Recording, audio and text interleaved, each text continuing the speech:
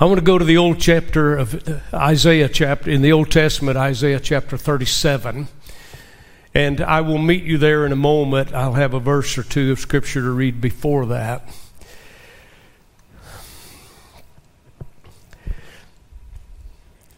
How many of you believe in prayer? How many of us practice it as much as we should? It got silent, did it not?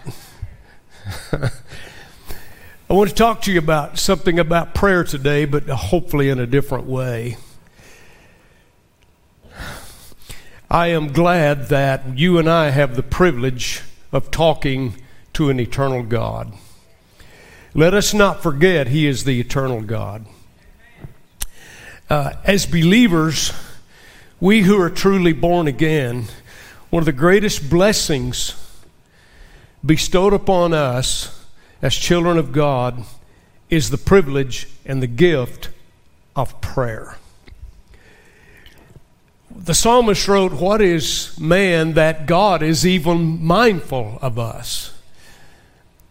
I think one of the greatest weapons that we have in the spirit warfare is a thing called prayer.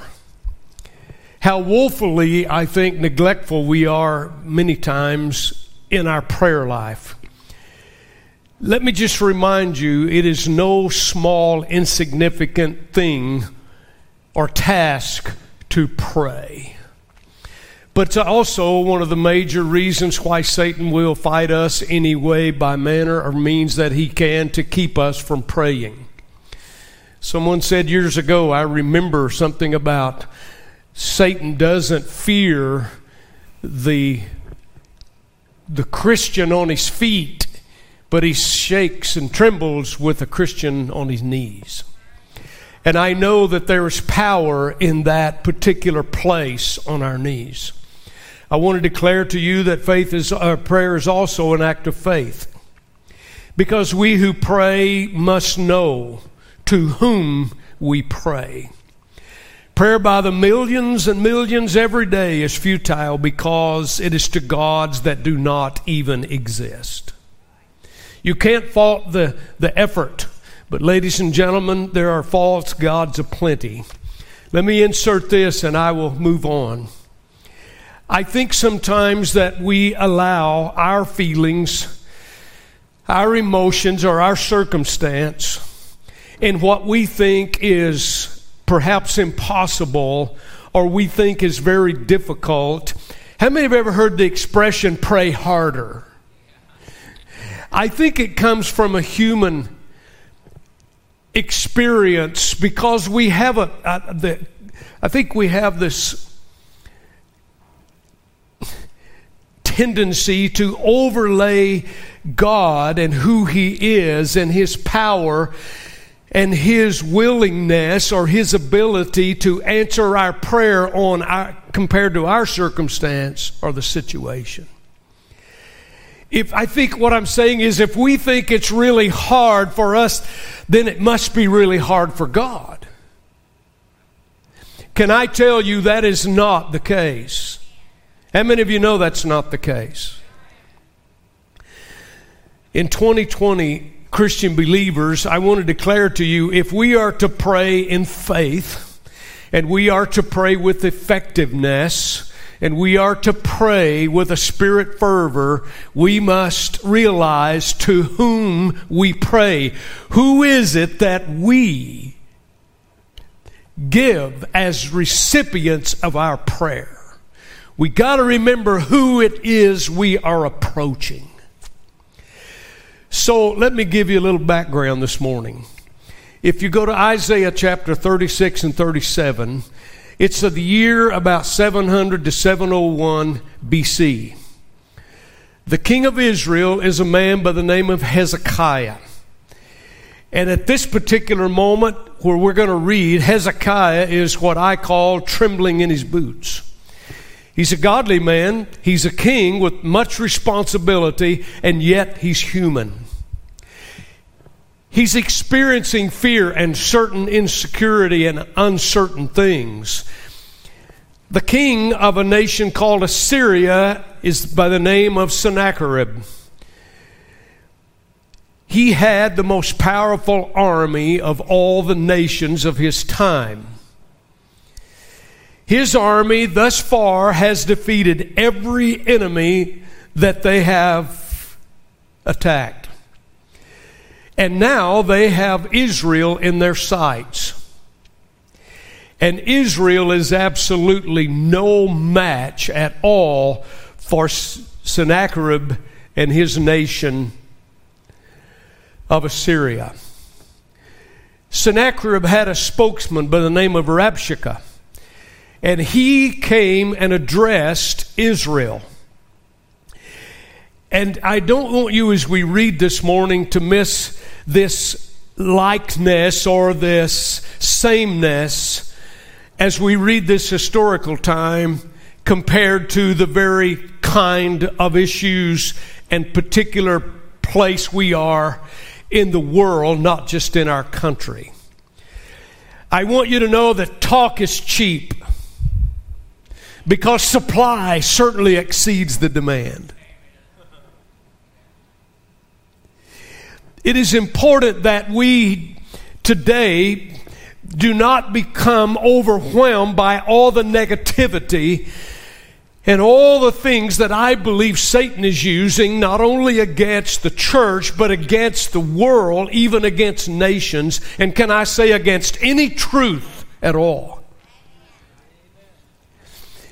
Satan is attacking truth so that it's come to pass in the day in which you and I live that we have arrived where it was prophesied they will call evil good and they will call good evil. And what's frightening to me is the demonic concept that people actually get to that place where they are totally abstract and separated from genuine reality. How many of you understand what I'm saying this morning? So, Sennacherib declares this. I'm going to actually read just a minute in chapter 36, and I'm going to look at verse 13. Then Rabshakeh stood and called out with a loud voice in Hebrew and said, I want you to watch this because this man, because of their power and because of their position and because of their track record of winning in battle, they try to attack any faith in God at all. How many of you know that's similar to today? Listen to what he says. Hear the words of the great king, the king of Assyria. Thus says the king, do not let Hezekiah, the godly leader, deceive you, for he will not be able to deliver you. Nor let Hezekiah make you trust in the Lord, saying, the Lord will surely deliver us. This city will not be given into the hand of the king of Assyria. I hear in these words a mocking as I hear it today in our land. Listen, there is bold. He said this, do not listen to Hezekiah. For thus says the king of Assyria, the one who's the winner, the one with the power today, the one who's really in charge. Listen to the king of Assyria. Make peace with me by a present and come out to me, and every one of you eat from his own vine, and every one from his own fig tree, and every one of you drink the waters of his own cistern, until I come and take you away to a land, that your own land, a land of grain and new wine, and land of bread and vineyards. I want you to know I hear that echoed today. If you'll vote for me, you won't have any problems at all, and we'll take care of everything for you. I'm out of breath, but I still got it said. Wow. Look at verse 18, though. Beware lest Hezekiah persuade you, saying, the Lord will deliver us. Watch this. I want you to hear the cynicism. Has any one of the gods of the nations delivered its land from the hand of the king of Assyria? Nobody can fault the fact that the human reasoning ability can add 2 and 2 to equal 4. That was the threat. Ladies and gentlemen, the human mind and reasoning ability is an awesome thing given to us by God. However, I want to declare to you today and across the media today that our human perspective, though it is intelligent and though it has great reasoning ability, it can become a stumbling block when you come face to face with the spirit world, and you cannot negate the spirit world. This is the reason that I believe the Holy Spirit is imperative and to be baptized with the power of the Spirit indwelling us today. We not only need Him to teach us, we need Him to empower us. So I asked the question, what did Hezekiah do? I'm glad to report to you that this was a godly man over the nation of Israel, and he prayed. But I want to insert something that I think is important. Sometimes we only resort to prayer. Sometimes we, having exhausting ourselves of human effort, then when everything is in a dire place, we call upon God. It makes me wonder how God feels when we call on Him only after we've exhausted ourselves. Listen, I want to tell you, God is interested in every intricate detail of your life. God walked with Adam and Eve in the cool of the evening before sin. God wants a relationship with you, not just a God and a created human being. God wants to know the inmost of us. But I want to make this statement. When times were tough, Hezekiah went to the house of God, and he went also to the God of the house of God. Read about Jacob and read about Bethel, and when he came back, El Bethel. Bethel means the house of God, and he changed the name of it the second time, and he called it El Bethel, the God of the house of God. Listen, I believe this is the house of God, but may the God of the house always be honored and present in this place. If you read about Hezekiah's life, one thing you know.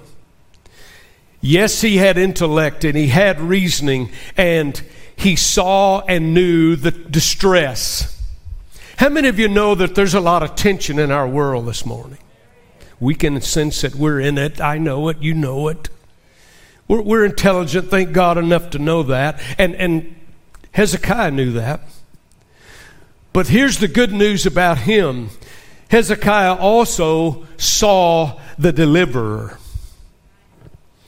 Hezekiah had confidence in praying because he knew who God is.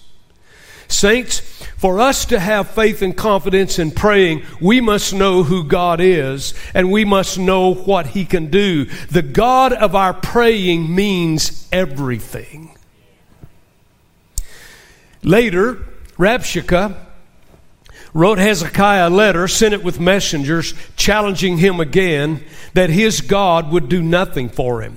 So here's the text this morning, chapter 37. If you want to follow with me, I'm going to begin at reading verse 14. And Hezekiah received the letter from the land of the messengers and read it. And Hezekiah went up to the house of the Lord and spread it before the Lord. Don't miss the picture. He's the leader. He's responsible. Here's an attack. This is of Satan. This means destruction. He took that very thing into the place where God dwells, and he laid it before him. I just love that picture. Then Hezekiah prayed to the Lord, saying, O Lord of hosts, God of Israel, the one who dwells between the cherubim, you are God, you alone. In all the kingdoms of the earth you have made heaven and earth. Incline your ear, O Lord, to hear. Open your eyes, O Lord, and see. and hear all the words of Sennacherib, which he has sent to reproach the living God. Truly, Lord, the kings of Assyria have laid waste all the nations and their lands, and they have cast their gods into the fire. For they were not gods, but the work of men's hands, wood and stone. Therefore, they destroyed them. Now, therefore, O Lord, our God, save us from this hand, his hand, that all the kingdoms of the earth may know that you are the Lord, you alone. And I'm going to tell you something. The earth is a set stage, and that's the God we serve. That's the God who's going to come and let the whole world know that He is God. He is the God to whom every knee shall bow and every tongue shall confess that He is truly Lord. To Him, that is the God of our praying.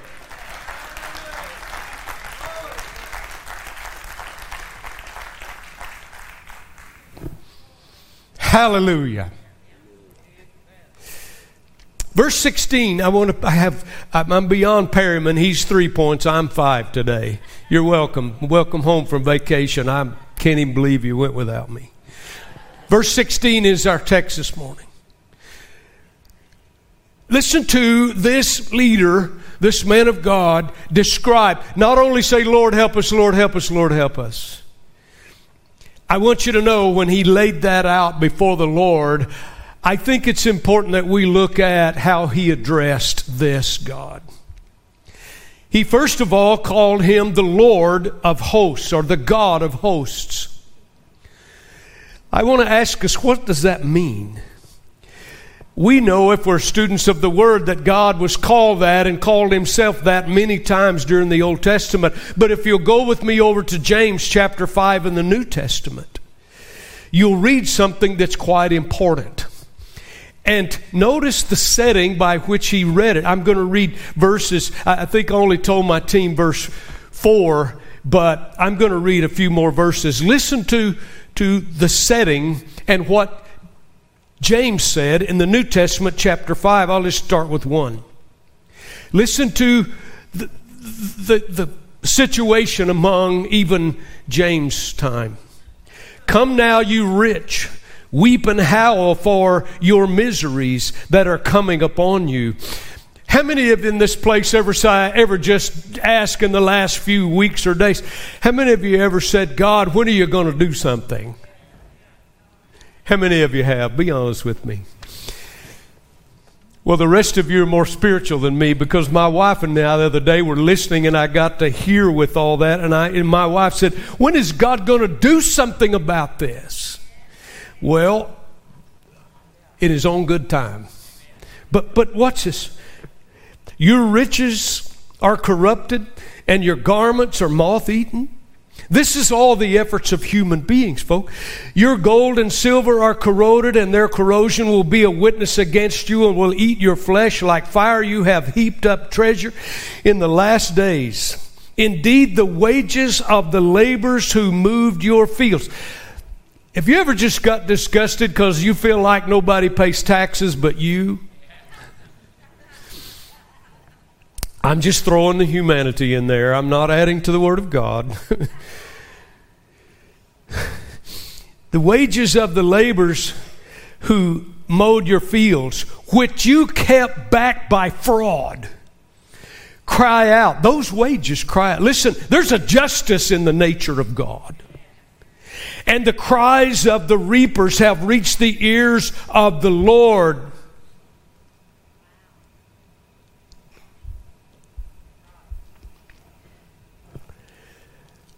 Of Sabaoth. This is a Hebrew term. The Lord of Sabaoth.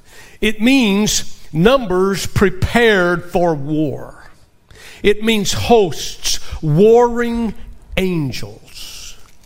Ladies and gentlemen, I want to declare to you in this late generation, God is prepared to settle the score when the time of justice is at hand.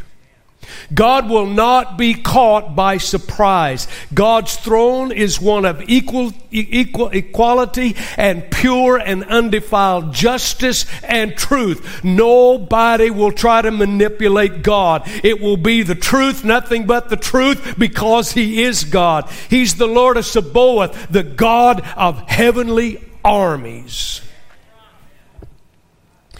I won't take you there to read it, you can read it later. 2 Kings chapter 6, there's another time where Israel is threatened by another army. Then it was called Syria, not Assyria like it is here. But the leaders couldn't find the armies of Israel. Elijah the prophet would hear from God, and he would send the Israel army away into a safe place. So the enemy servants were sent to ascertain the problem. And they were told that Elijah the prophet would hear from God, and he would send Israel away so that Syria could not find them. They were told his name and where he lived. He lived at a place called Dothan. So the king of Syria sent that evening all his warriors, and he sent men and chariots and horses at the evening and surrounded Dothan where Elisha. In the morning, Elisha and his servant get up and walk around, and suddenly his servant sees all these horses and all the chariots and all these men. And he looked I love the phrase. I love the word of God. Gehazi turned to Elijah, his master, Elisha the prophet, and he said, "Master, we perish." And I want you to notice that if you look only in human reasoning and you're attached only into the world and you disregard the spirit world, you can say today, "Lord, we perish." But Elijah said these words, something like this: "Lord, open my servant's eyes that he may see." Well, I want you to know, if you don't understand the things of the Spirit and you don't get in the Word of God, you don't understand this. Are you kidding me? He sees. He just got through and say, "Master, we perish." He's seeing with his natural eye. But Elijah the prophet said, "God, open his spiritual eyes." And when he opened his spiritual eyes, he saw the mountains behind Syria's army covered in horses and chariots of fire. I want you to know, if you're out there today in the media and you don't have spiritual eyes, you need to get to the place of repentance, the cross, and be sure you see the whole picture and not just the limited earthly view. Church, ladies and gentlemen, let me remind us, in October 2020, when we pray, that's the God of our praying. That's the God who is providential and who is the sovereign and who is omnipotent. And we are speaking to that God. That is the God of hosts, Sabaoth. Secondly, he addressed the God of Israel.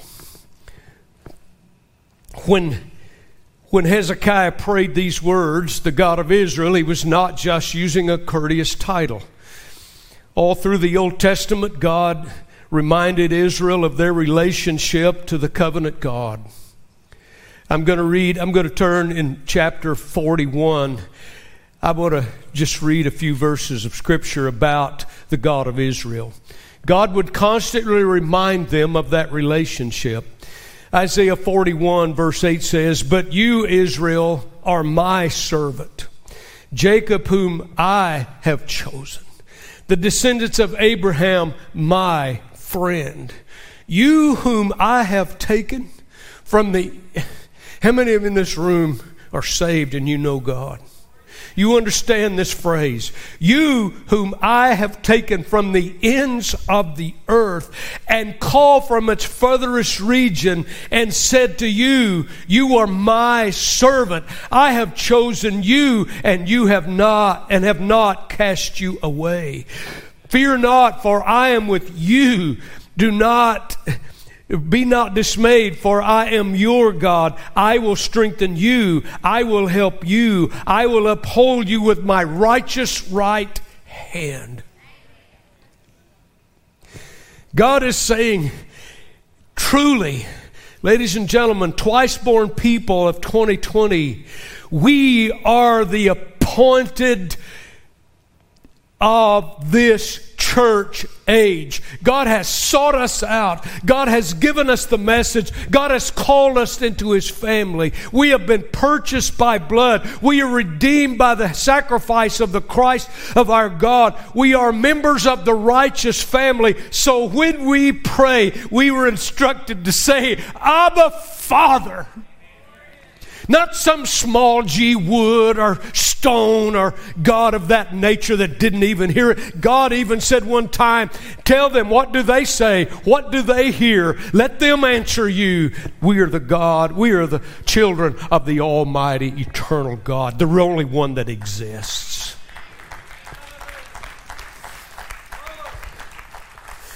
God, I think Hezekiah is praying, Lord, we are your appointed people. You found us when we were nobodies. In all the nations of the world, you chose us. And I want to tell you this morning, if you're sitting in this sanctuary or on the media today and you are twice born, let me tell you, you've been sought out and chosen for God. And He's given you the ability to come to repentance and say, I need you. But He also wants to use you. And we need to pray to that God, not just because of the lawful thing, we'll get there in a minute, but just because He loves you and He wants to relate to you. Amen. Thirdly, he prayed the God who dwells between the cherubim. I just feel like I need to take my shoes off here. Well, you can go right ahead, lady. Mr. Lynn, you can take. Thank you. Psalm chapter 80, verse 1. Psalm chapter 99, verse 1 declares this, that He is the God who dwells between the cherubim. What does that mean? What does that mean?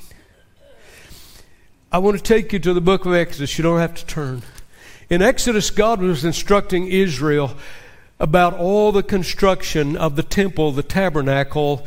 And in this particular chapter 25, He instructs how to build the Ark of the Covenant and especially the mercy seat. Everything that He instructed and everything that He would build was a visual type of Jesus Christ, who would eventually come and present and be the perfect sacrifice that God had promised.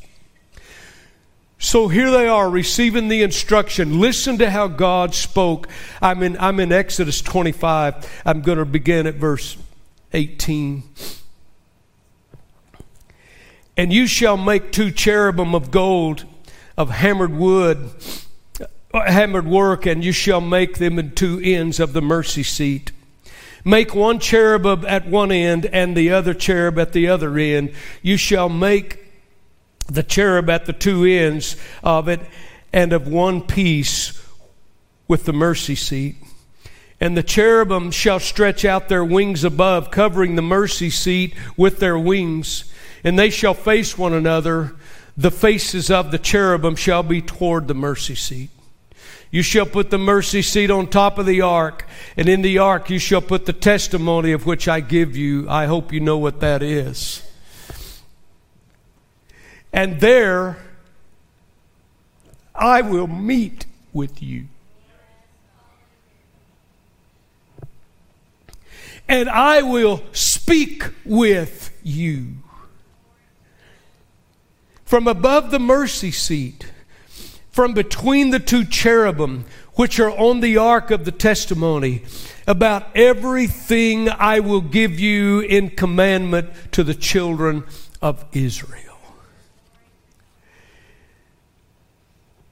This is the place of adoration. This is the place of reverential awe. This is the place of absolute worship. God said, between the cherubim. I will meet with you. I will commune with you. Ladies and gentlemen, I want to tell you something. This is the God you and I worship. And He said, my thoughts are above your thoughts.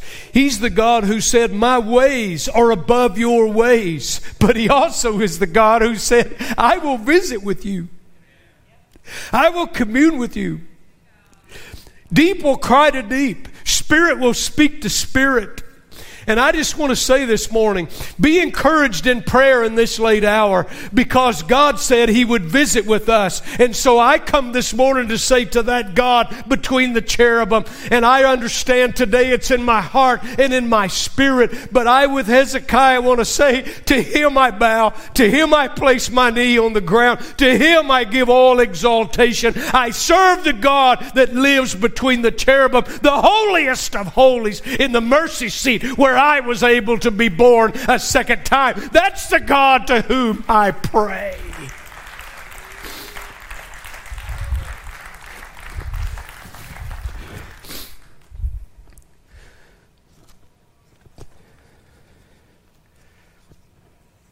How many are glad you know God? I need to hurry.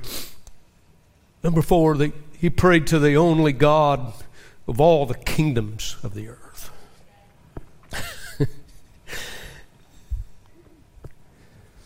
Hezekiah reminds himself that no king, no kingdom, no government, no nation, no earthly might of any kind does one thing that God does not know and that God does not see.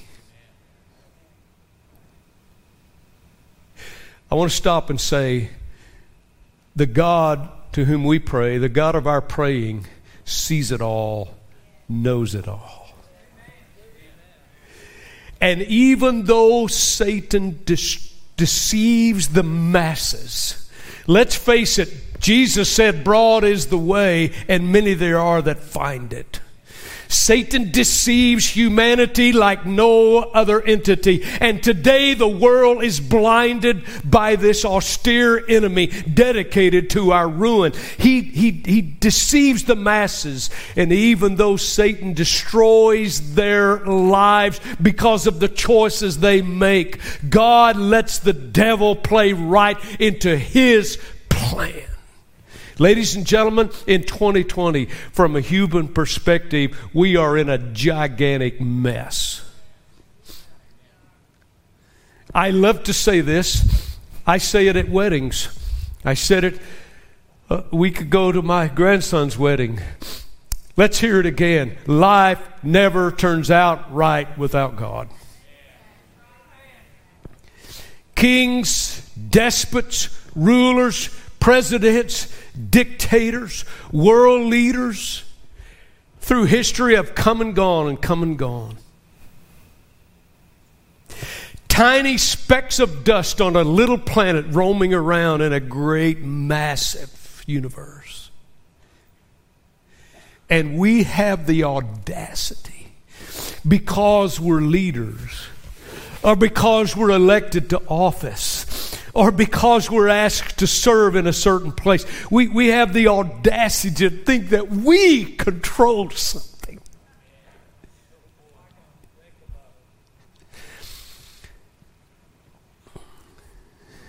Today we wring our hands. Oh, Lord, what's going to happen in the election? Lord, who's going to win the election? Lord, we wring our hands. And that's normal, I think, because we care. Let me just insert here that it is a privilege in the United States of America, and it's more than that. It is a duty as a citizen, and it is a commanded duty of the Christian. Go vote. Do you know that in the last election only 25% of Christians voted? You know what? You know why we're seeing what we see in this nation? It's because the Christian isn't taking care of their spirit responsibility. Pastor, why are you so bold about that? Because we are God uses His people, ladies and gentlemen, to affect this world. And I don't want to be condemning. I want to be encouraging. I'm telling you, I want you as a Christian to get out and vote. Stop your excuses. Stop all well, it's just that my vote doesn't count anyway. Can I tell you, it is a duty. God uses His people. But I just want to say behind all of that, I want to read you back in Isaiah chapter 40. He's praised to the God of all the kingdoms of all the earth. In chapter 40, I'm going to read verse 22. Lift up your eyes on high and see who has created these things, who brings out their host by number. He calls them all by name. By the greatness of His might and the strength of His power, not one is missing. Behind it all, ladies and gentlemen, there is a God. This is the God of Hezekiah's praying. It's the God of our praying. Aren't you glad He's omnipotent? Lastly, I want to realize he prayed to the God of heaven and earth. Hezekiah could have just prayed this: You're the God of heaven and earth. And to be honest with you, that says it all. But God's not just abstract. I want you to know this God that is Lord of Sabaoth. This Lord is Lord of hosts. This one that sits between the cherub. This one of God of heaven and earth. I want you to know He is concerned about you. You.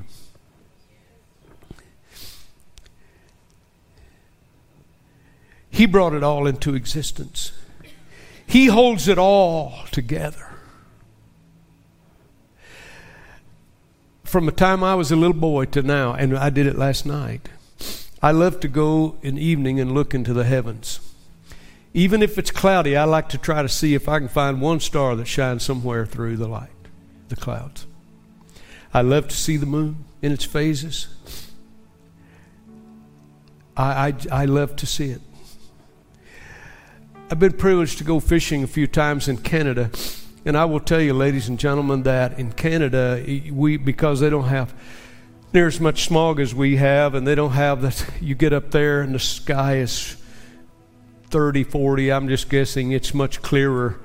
When I was a little boy, I remember in the farm down in South Oklahoma, I could see the Milky Way like a big tunnel of stars. How many have ever seen that? It's hard to see now, it seems like to me. You get in Canada, it looks like this huge starry funnel all the way across that sky. It is beautiful. Someone said if you could count a star every second, count one star every second, it would take 1,500 trillion years.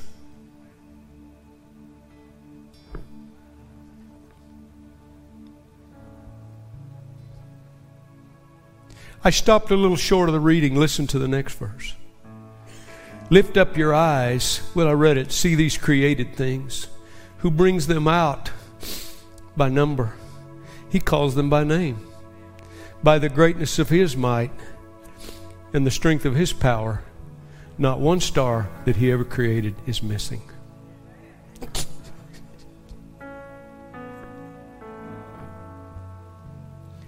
Generation 2020. This is the God of our praying. Psalm 115:1 says, Not unto us, O Lord, not unto us, but unto your name give glory. Is it any wonder this God has asked us to pray? If you just listen to Hezekiah's prayer, What an awesome invitation to pray.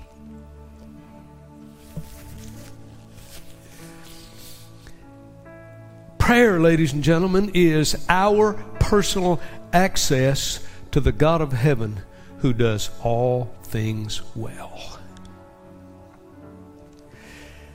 I want to say to you in this sanctuary or on Facebook or YouTube, in your home, wherever you are, if you have not come to this believing family, if you have not come to God and you have not given your heart to Him, He's declared His heart. He said these words, not willing that any should perish, but that all should come to repentance. Whosoever will can come and receive salvation. In this year, I want to share with you, if you are not born again, the best thing you can do is before this service is over, is to say, Lord, here I am. I need to be sure that everything's right between my soul and the Savior.